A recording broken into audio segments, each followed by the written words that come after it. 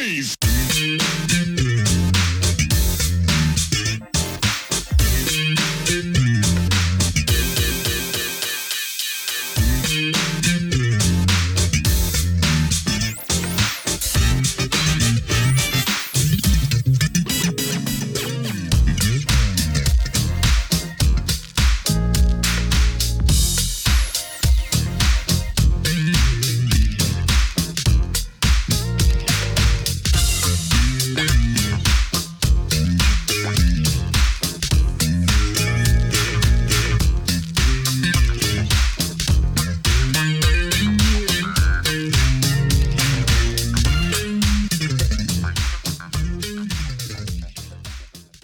Hello and welcome to another edition of Truth and Rhythm.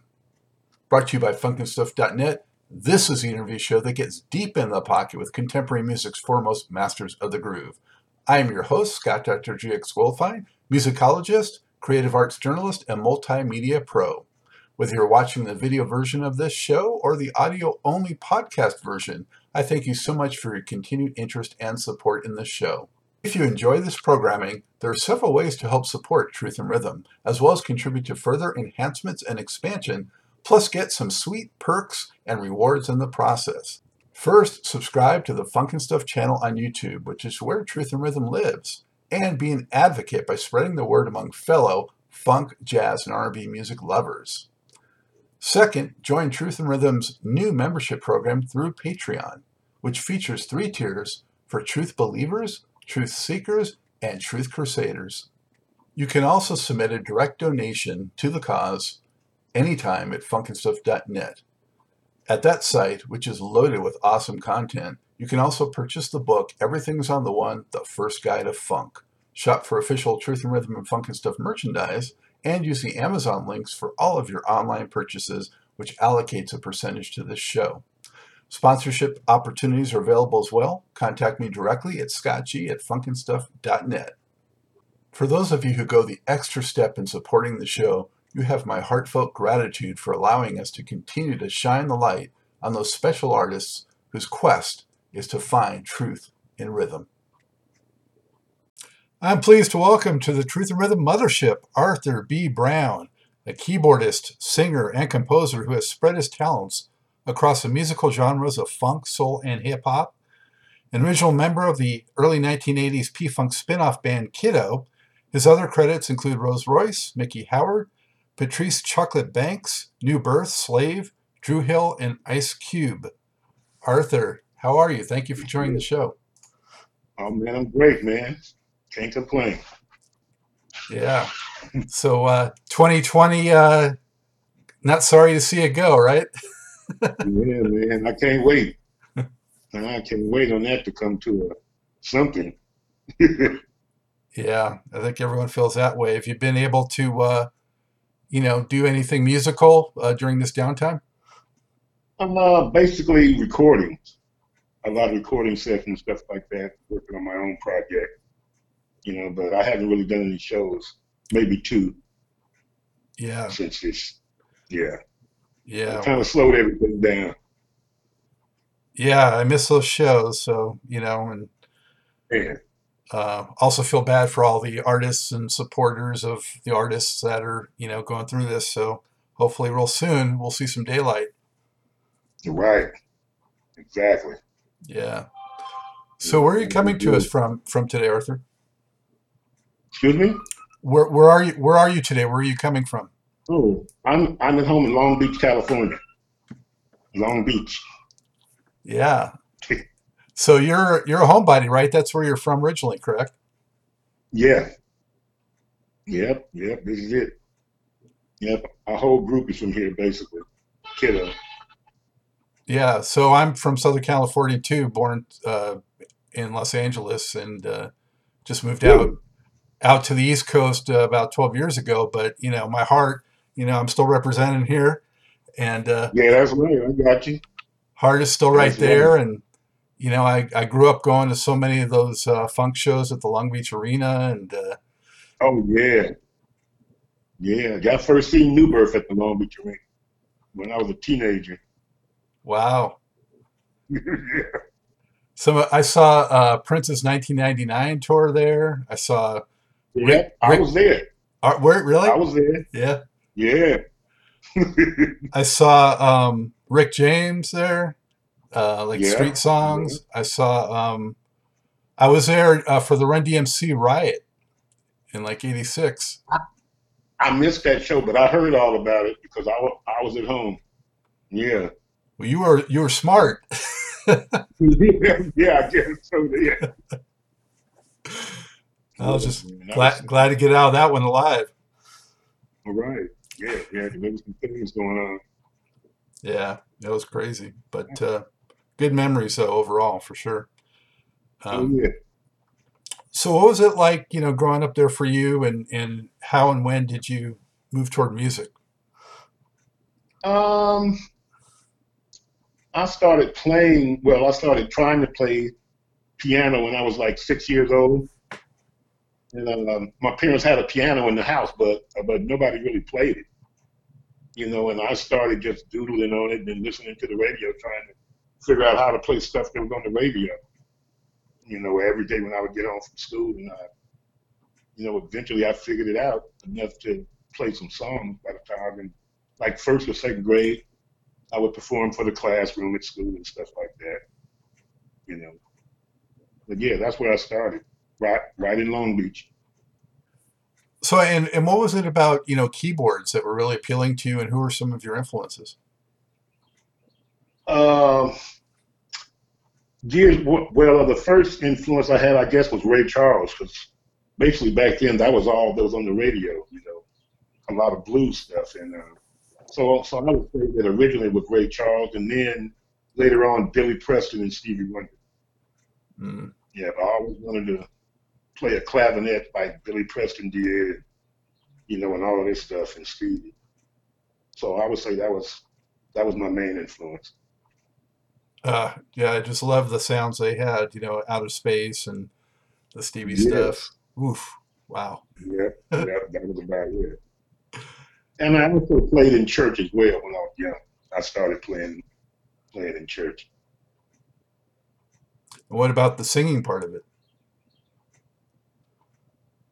We um, we put our first band together when I was in junior high school, and nobody in the band was singing yet. We weren't singing or anything. We just knew how to play, and we backed up a lot of singing groups. Different local bands. I mean, local singing groups in the city, and they had to sing because we couldn't get any shows because we couldn't sing. So we basically learned how to sing, listening to the singers that we backed up. And once we figured out how to sing, we didn't use the singers anymore. We just started doing our own shows. So that's basically how I started listening to other singers that we played behind. Did you feel comfortable doing that, or did it take some time? Oh no, I still don't really feel that comfortable, but I eventually got over it. I got over that fear of it. But yeah, I'm comfortable playing and singing. I could play and sing. It's a little more comfortable for me that way. Yeah. Yeah. And you mentioned New Birth. Was that the first, like solar funk concert you went to, or was there one before that inspired you? The first concert I ever went to was James Brown at the Long Beach Arena, and it was him. Believe it or not, Bill Cosby was on the show, Okay. and the Young Hearts were on the show at the Long Beach Arena, and that was the first funk I ever seen, and I was just sprung after that. When I saw that, that was it. Any Yeah, idea about what year that might have been? I had to be like, I must have been. Say It Loud, I'm Black and I'm Proud. It just came out. It had to be '64 or somewhere around there. Later than that, if that was just out. Yeah, yeah, yeah, Yeah. yeah, yeah. It had to be '65 or somewhere like that. I might have been in junior high, maybe, or something like this. But yeah, that's when I. That was the first concert I ever went to. Wow. At the Long Beach Arena. And did you start going to a lot of shows after that, or just sporadically? You know what's funny? It was a long time before I went to another concert. But our band that we had back then was actually to become Kiddo later on. We started in junior high school, and uh, and we started going to concerts together. And when we got old enough to get a driver's license, I started driving my mother's car because she had got a new car.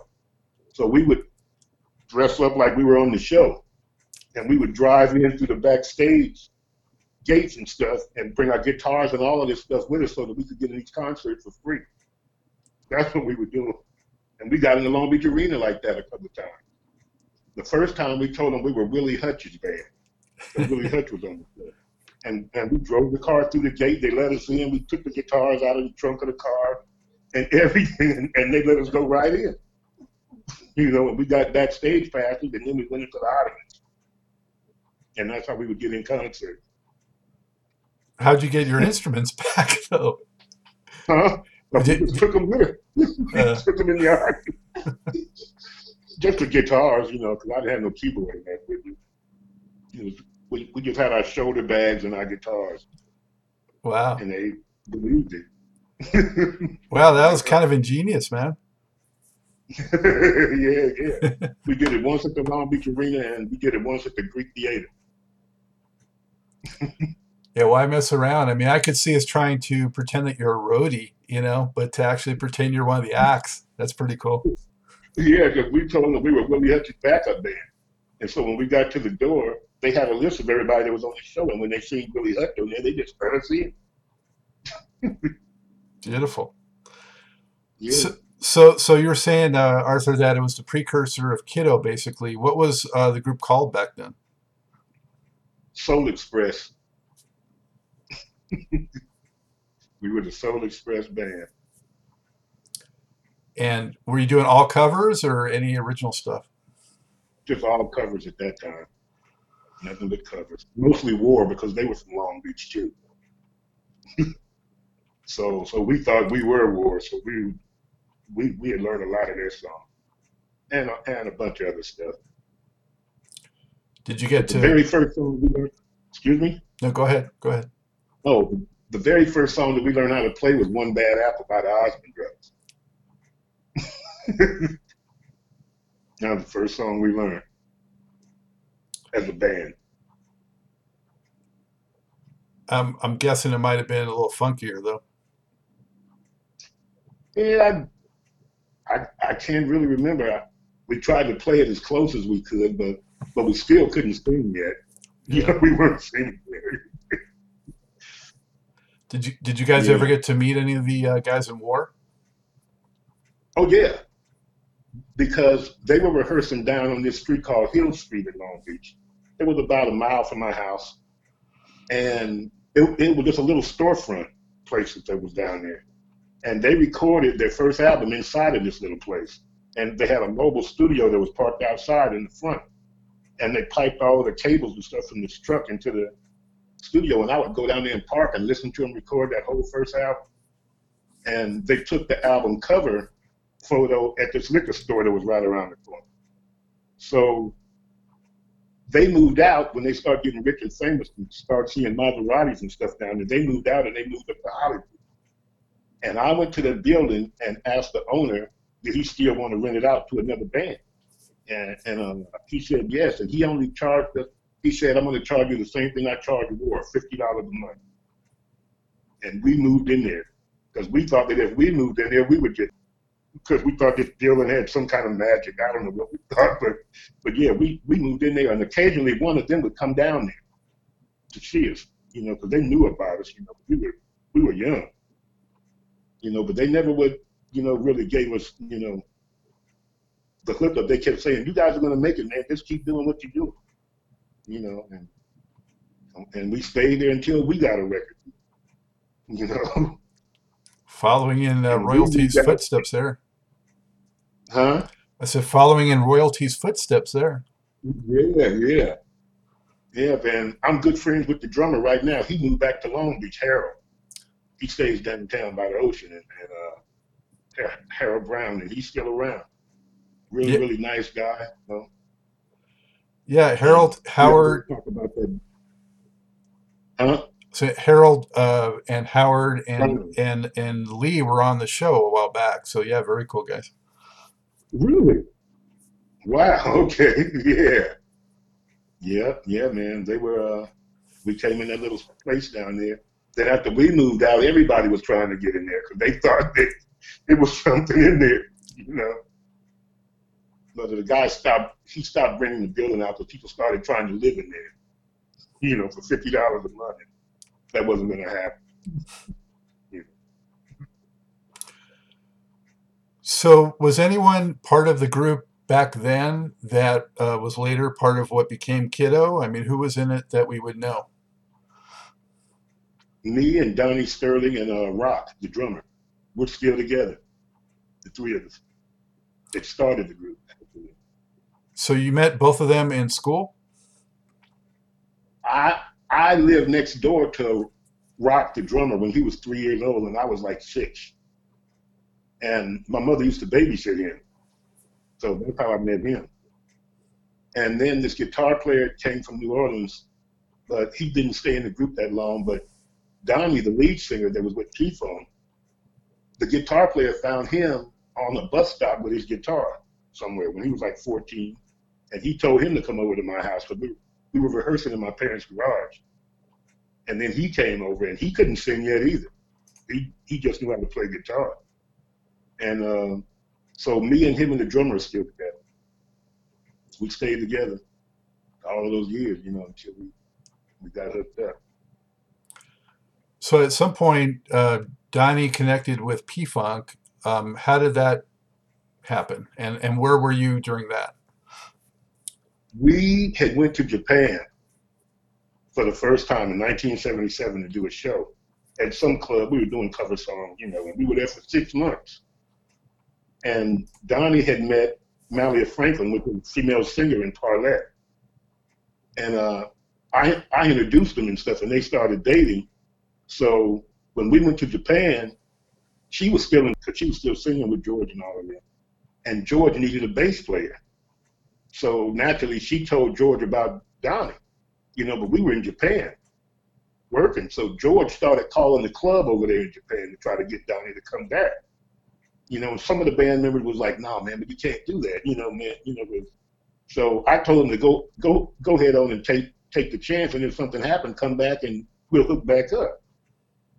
So he went back there, and we got another bass player, and Donnie stayed there for I think 2 or 3 years back in Detroit, and then after that he came back, and that's when we became Sterling Silver Starship Band because George Clinton had Donnie. He told Donnie to put a band together, so Donnie said, "Well, I already got a band together." So that's when we became Sterling Silver, and that's how we got hooked up, and from there we got the record deal because George Clinton brought us to A&M Records to try to get the Sterling Silver deal, and he hooked it up. But they said the name was too long, that nobody would remember that name, Sterling Silver Starship Band. So our manager came up with Kiddo. He said it was real short, it'd be easier for people to remember, and that's how we became Kiddo. Who had come up with the other name? What, Sterling Silver Starship? Yeah. George Clinton did because Donnie's name was Donnie Sterling. So he figured that would be a good name. Donnie was writing and producing stuff to do it. So he became the band leader at that point, and we released the first album, and then we started touring. I remember, Arthur, seeing Donnie's and the Sterling Starship Band's name on several P-Funk records before Kiddo finally happened, Yeah. Right, exactly. We didn't have a record deal yet. Some of the songs, Agony of Defeat, was supposed to have been a Kiddo song, but we didn't have a record deal yet, so it went on P-Funk album. It's Sterling Silver Starship. Like all of that stuff that was on the Funk Family series, stuff that was by Sterling Silver Starship was our songs. But but we didn't have a deal, so George couldn't release it as, killer or anything. During that time leading up to it, were you getting impatient or frustrated at all, or wondering if it was going to happen? We were, when it first started to happen, we were gigging in Vegas at this hotel. And this guy that was booking us, he was the same guy that was booking us in Japan. And we met this guy named Greg Shelser that had a recording studio in Westlake up in Hollywood. And some girl that came to see us at this club, and she knew him, and she went and got him because they were all in Vegas at the time. And she said, "You got to come see this band." So she brought him down to the club, the hotel, and he seen us and he loved us, and he told us that he had a studio in Hollywood. And when we finished our month or whatever it was, to give him a call, and he would start recordings. Because I think he had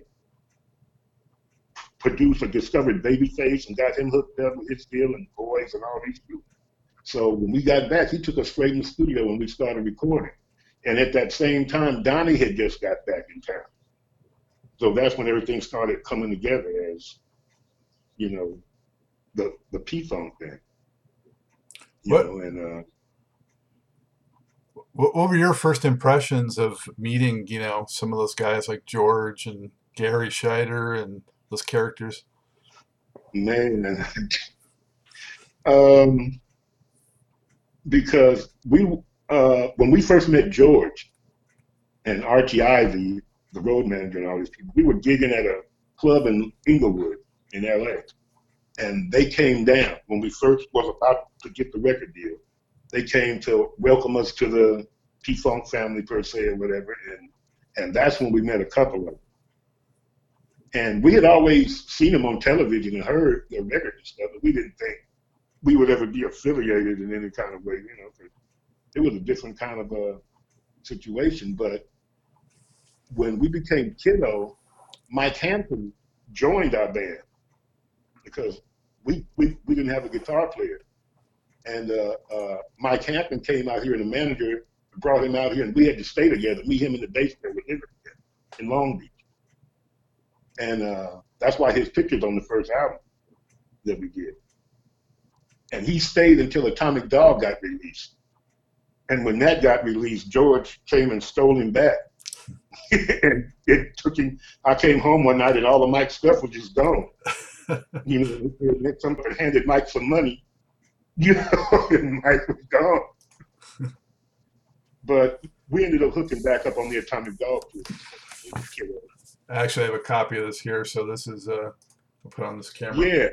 There's the first cover from '83, and there's Mike, and on the back there are labels, so there's Arthur right there, makes it easy, and Donnie, and the rest of the guys.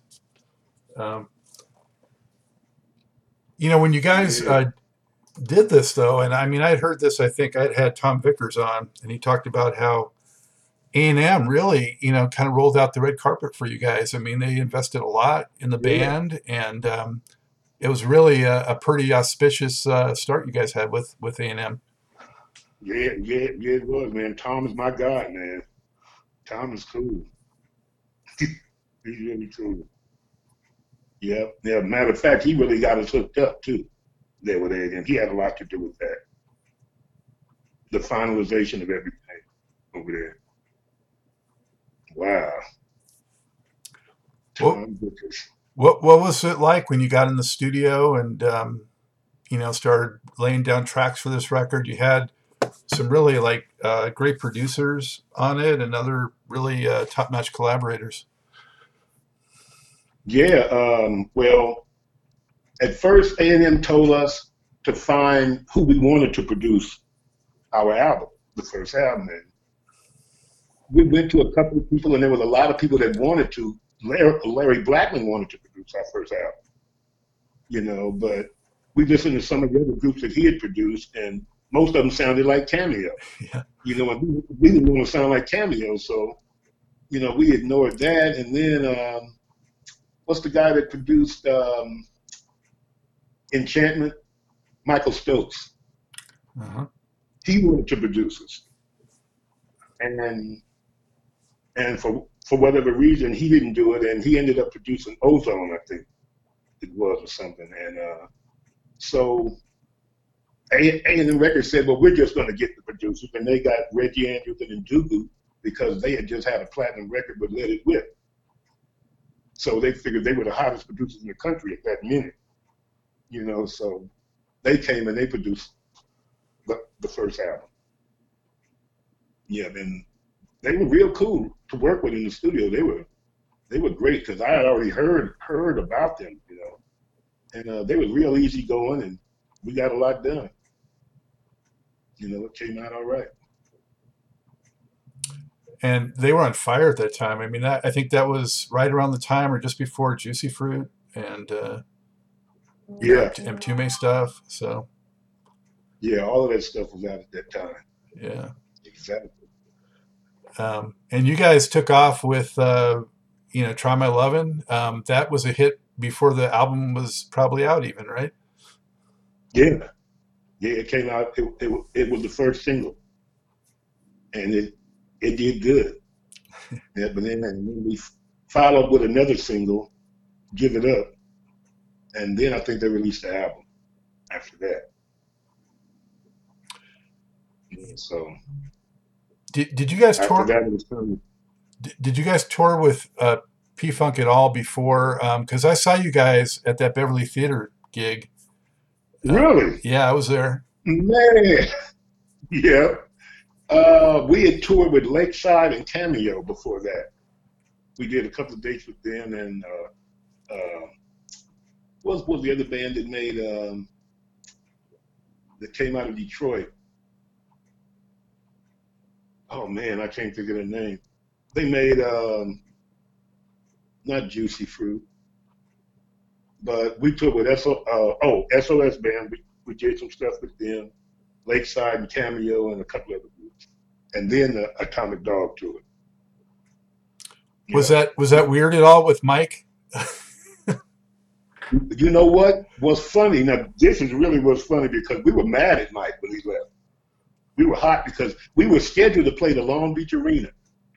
Show was coming up, and they were already advertising it, and we were on the show. This was going to be our first big Long Beach appearance, and Mike left, and our manager canceled us off of the show because we didn't have a guitar player. And we wanted, and everybody, M2Me, everybody was on this show. It was like 7 or 8 groups on this show. So we were mad, you know, but we didn't ever think we'd see Mike because Mike was from Ohio. You know, he was from Cleveland. And he didn't think he'd see us no more either. But right after that happened, George called us to be opening act on the Atomic Dog tour. So Mike had to face us. And the first show was in Phoenix, Arizona. And we couldn't find Mike. He was in the arena, but he was dodging us. And you know, we hadn't seen him yet. So our manager told us, don't argue with him. Don't say nothing, because if you guys start some trouble, George is going to take us off the tour. So we said, okay. So just before it was time for us to go on, Michael came into the dressing room. And he apologized, you know, and said that he understood that we were mad, and if we wanted to punch him in the face, we could punch him in the face. You know, we made up and, you know, and hugged it out. And after that, we just went out there and did what we came to do. You know, we had got another guitar player that was fired. This guy named Brian Miller. So we had to get somebody hot because Mike had just left. You know, and Mike was murdering, you know. So yeah, that's what we did. You know, we had a good run with that. You know, and I talked to Mike a couple of months ago. I think he called me. Yeah, he's back in Pennsylvania now. But yeah, but we still talk and hang out, and sometimes whenever he's in town out here, you know. But yeah, it was good. Of course, he's one of my favorite all-time soloists, lead players. Oh, man. Yes. But there wasn't that much lead on that Kiddo album. It was mostly rhythm, you know, stuff really for guitar. Right. There wasn't no lead. There wasn't no lead at all, really. And that was I guess that was A&M Records, you know, because when it was all over, they really didn't want us to be. They had promoted us as a P-Funk group, but they really didn't want us to sound like P-Funk, anything like that, In the end, we had a lot of stuff, the Sterling Silver stuff that we had recorded sounded like Parliament type stuff, and some of the stuff that we never released. But yeah, they didn't really have any lead guitar, but we let Mike do it live. Right. He did it live on the show. Yeah, the kiddo was more about the synths and the rhythm guitar and the bass and stuff, and not so much on horns and stuff like that, like the P Funk was. Yeah, Um, when we were Sterling Silver Starship, we had a three-piece horn section. Even when we went to Japan the first time, we already had three horns. But A&M Records at the time we got signed, they didn't. The horn section thing was kind of going out, in the new wave punk thing was coming in. So all of those groups were just using one saxophone. So A&M got rid of our trumpet and trombone player, and they kept the sax, and that's how we ended up with the one sax and the rhythm section. But we had a horn section, But to me, I think we were at our hottest with the section, at Sterling Silver, which was cool. But yeah, they just altered a few things, but it all worked out good. so when you're talking about influences and moving a little away from P Funk on that, I felt like I could hear some other influences in that album, like Rick James and that kind of like stuff that was happening at the time. I definitely Yeah, felt like it was like right in sort of that lane. right. And a little bit of the time also. Hmm. A little bit, they wanted a little of Did you guys ever that. get on any bills with either of those acts? Yeah. No. We met Rick James. They had a meet and greet for us and Rick James one night up in LA. That it was okay, but Rick James was kind of different, and stuff. But he showed up and he had his entourage with him. He had an entourage of a whole gang of females and guys. And it was cool, But we never got to perform on the same bill, you know. I got to perform with a lot of those people with Rolls Royce, but not with Kiddo. Like Michael Nash and some of those guys? Yes, and Michael Nash came from our band Above and Beyond. Oh, is that right? He was the original keyboard player in that band, and when he left and joined Rolls Royce, I took his place. Hmm. And and when I finally got in the group, we were playing together, and I really got to know him and stuff because I had already knew him from Above and Beyond. And then our guitar player joined Rolls Royce, and he's the one that got me the job at Rolls Royce, the guitar player. Yeah. So what year was that about? This was '84 Okay. because Kiddo had disbanded in '84. We had disbanded. We had a real bad tour down south and stuff, and because we did the Old English 800 malt liquor tour down there. We was all with the black colleges down there. We did North Carolina, Florida, Georgia, all down in there. Grambling, and after the band disbanded briefly, the guitar player called me and said that they needed a keyboard player in Rolls Royce because Michael Nash had left, I think, to do some stuff with Bette Midler or something. And that's when I came in Rolls Royce. And then Nash came back, and we were using two keyboard players for the Interesting. first time we were there. But let me, And they're still using. Excuse me? I was going to say, I want to back up a moment though and just talk about that second Kiddo album though too. Um, Oh, yeah. what, it came out just a year later, Action. What Yeah. was different about that experience compared to the first album? We had a little more control over the stuff that we put on the album with the first one. The second album was produced by John Barnes, and at the time he was working with Michael Jackson. So he had a lot of tracks that was left over from the stuff that he was recording for Michael that Michael didn't want. So he was trying to get us to do these songs so that, because the songs were already recorded and he didn't really have to spend any money, I guess, on the production. And some of the stuff was really good. And some of the stuff he played was just, John Barnes was an absolute monster on keyboard bass, the synth bass things and stuff he was doing. And so it was a little different. We were recording in a way bigger studio out in the valley, and the music was different. I loved a lot of the stuff that was on the second album too. Really, that was a good experience. We had a lot of different people on that album. Bernie Royale and all of these kind of people were on there too, playing. Actually, I have credits here, but I don't see Bernie listed. Bernie was on there. It was on the back of the app. It was inside of the sleeve. I see him. Yes. He's listed right after you. Yeah, Bernie was on there. Derek Nakamoto from the group Hiroshima was on there. It was a lot of people on there. What can you tell us about Bernie? Bernie was the wizard, complete keyboard wizard, man. To me, he was a genius with what he did, because he was classically trained, but he knew how to utilize that synthesizer in a way that nobody had ever utilized synthesizer sounds like that in the song before. He just had he brought a whole different sound to Parliament. Completely.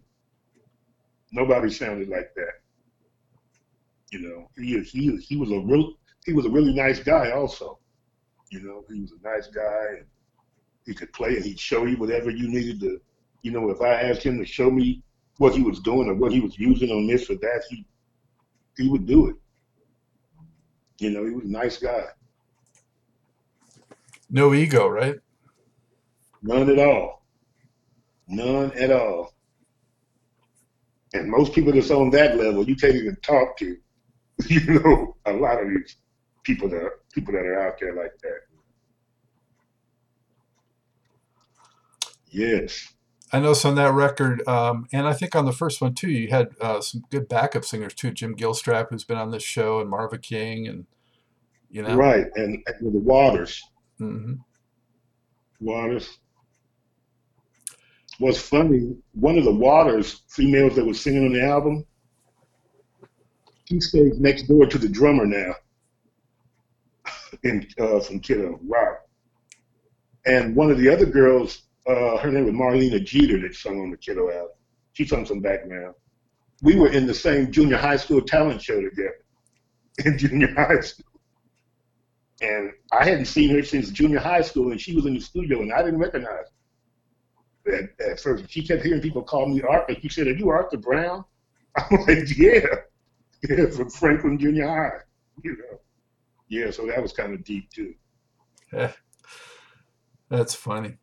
I noticed also on that album, The Action Speaks Louder Than Words was actually written by Chucky Booker and Kipper Jones. And Yes. Yeah. That was before they were really rolling, Right. Yeah, I've been knowing Chucky a long time because he's from San Pedro. And he played boards and I played board. And this other guy, Rex Silas, that was with Tease and all of them from Pedro. And I'm still in touch with him and Kipper here and there. I talked to Kipper.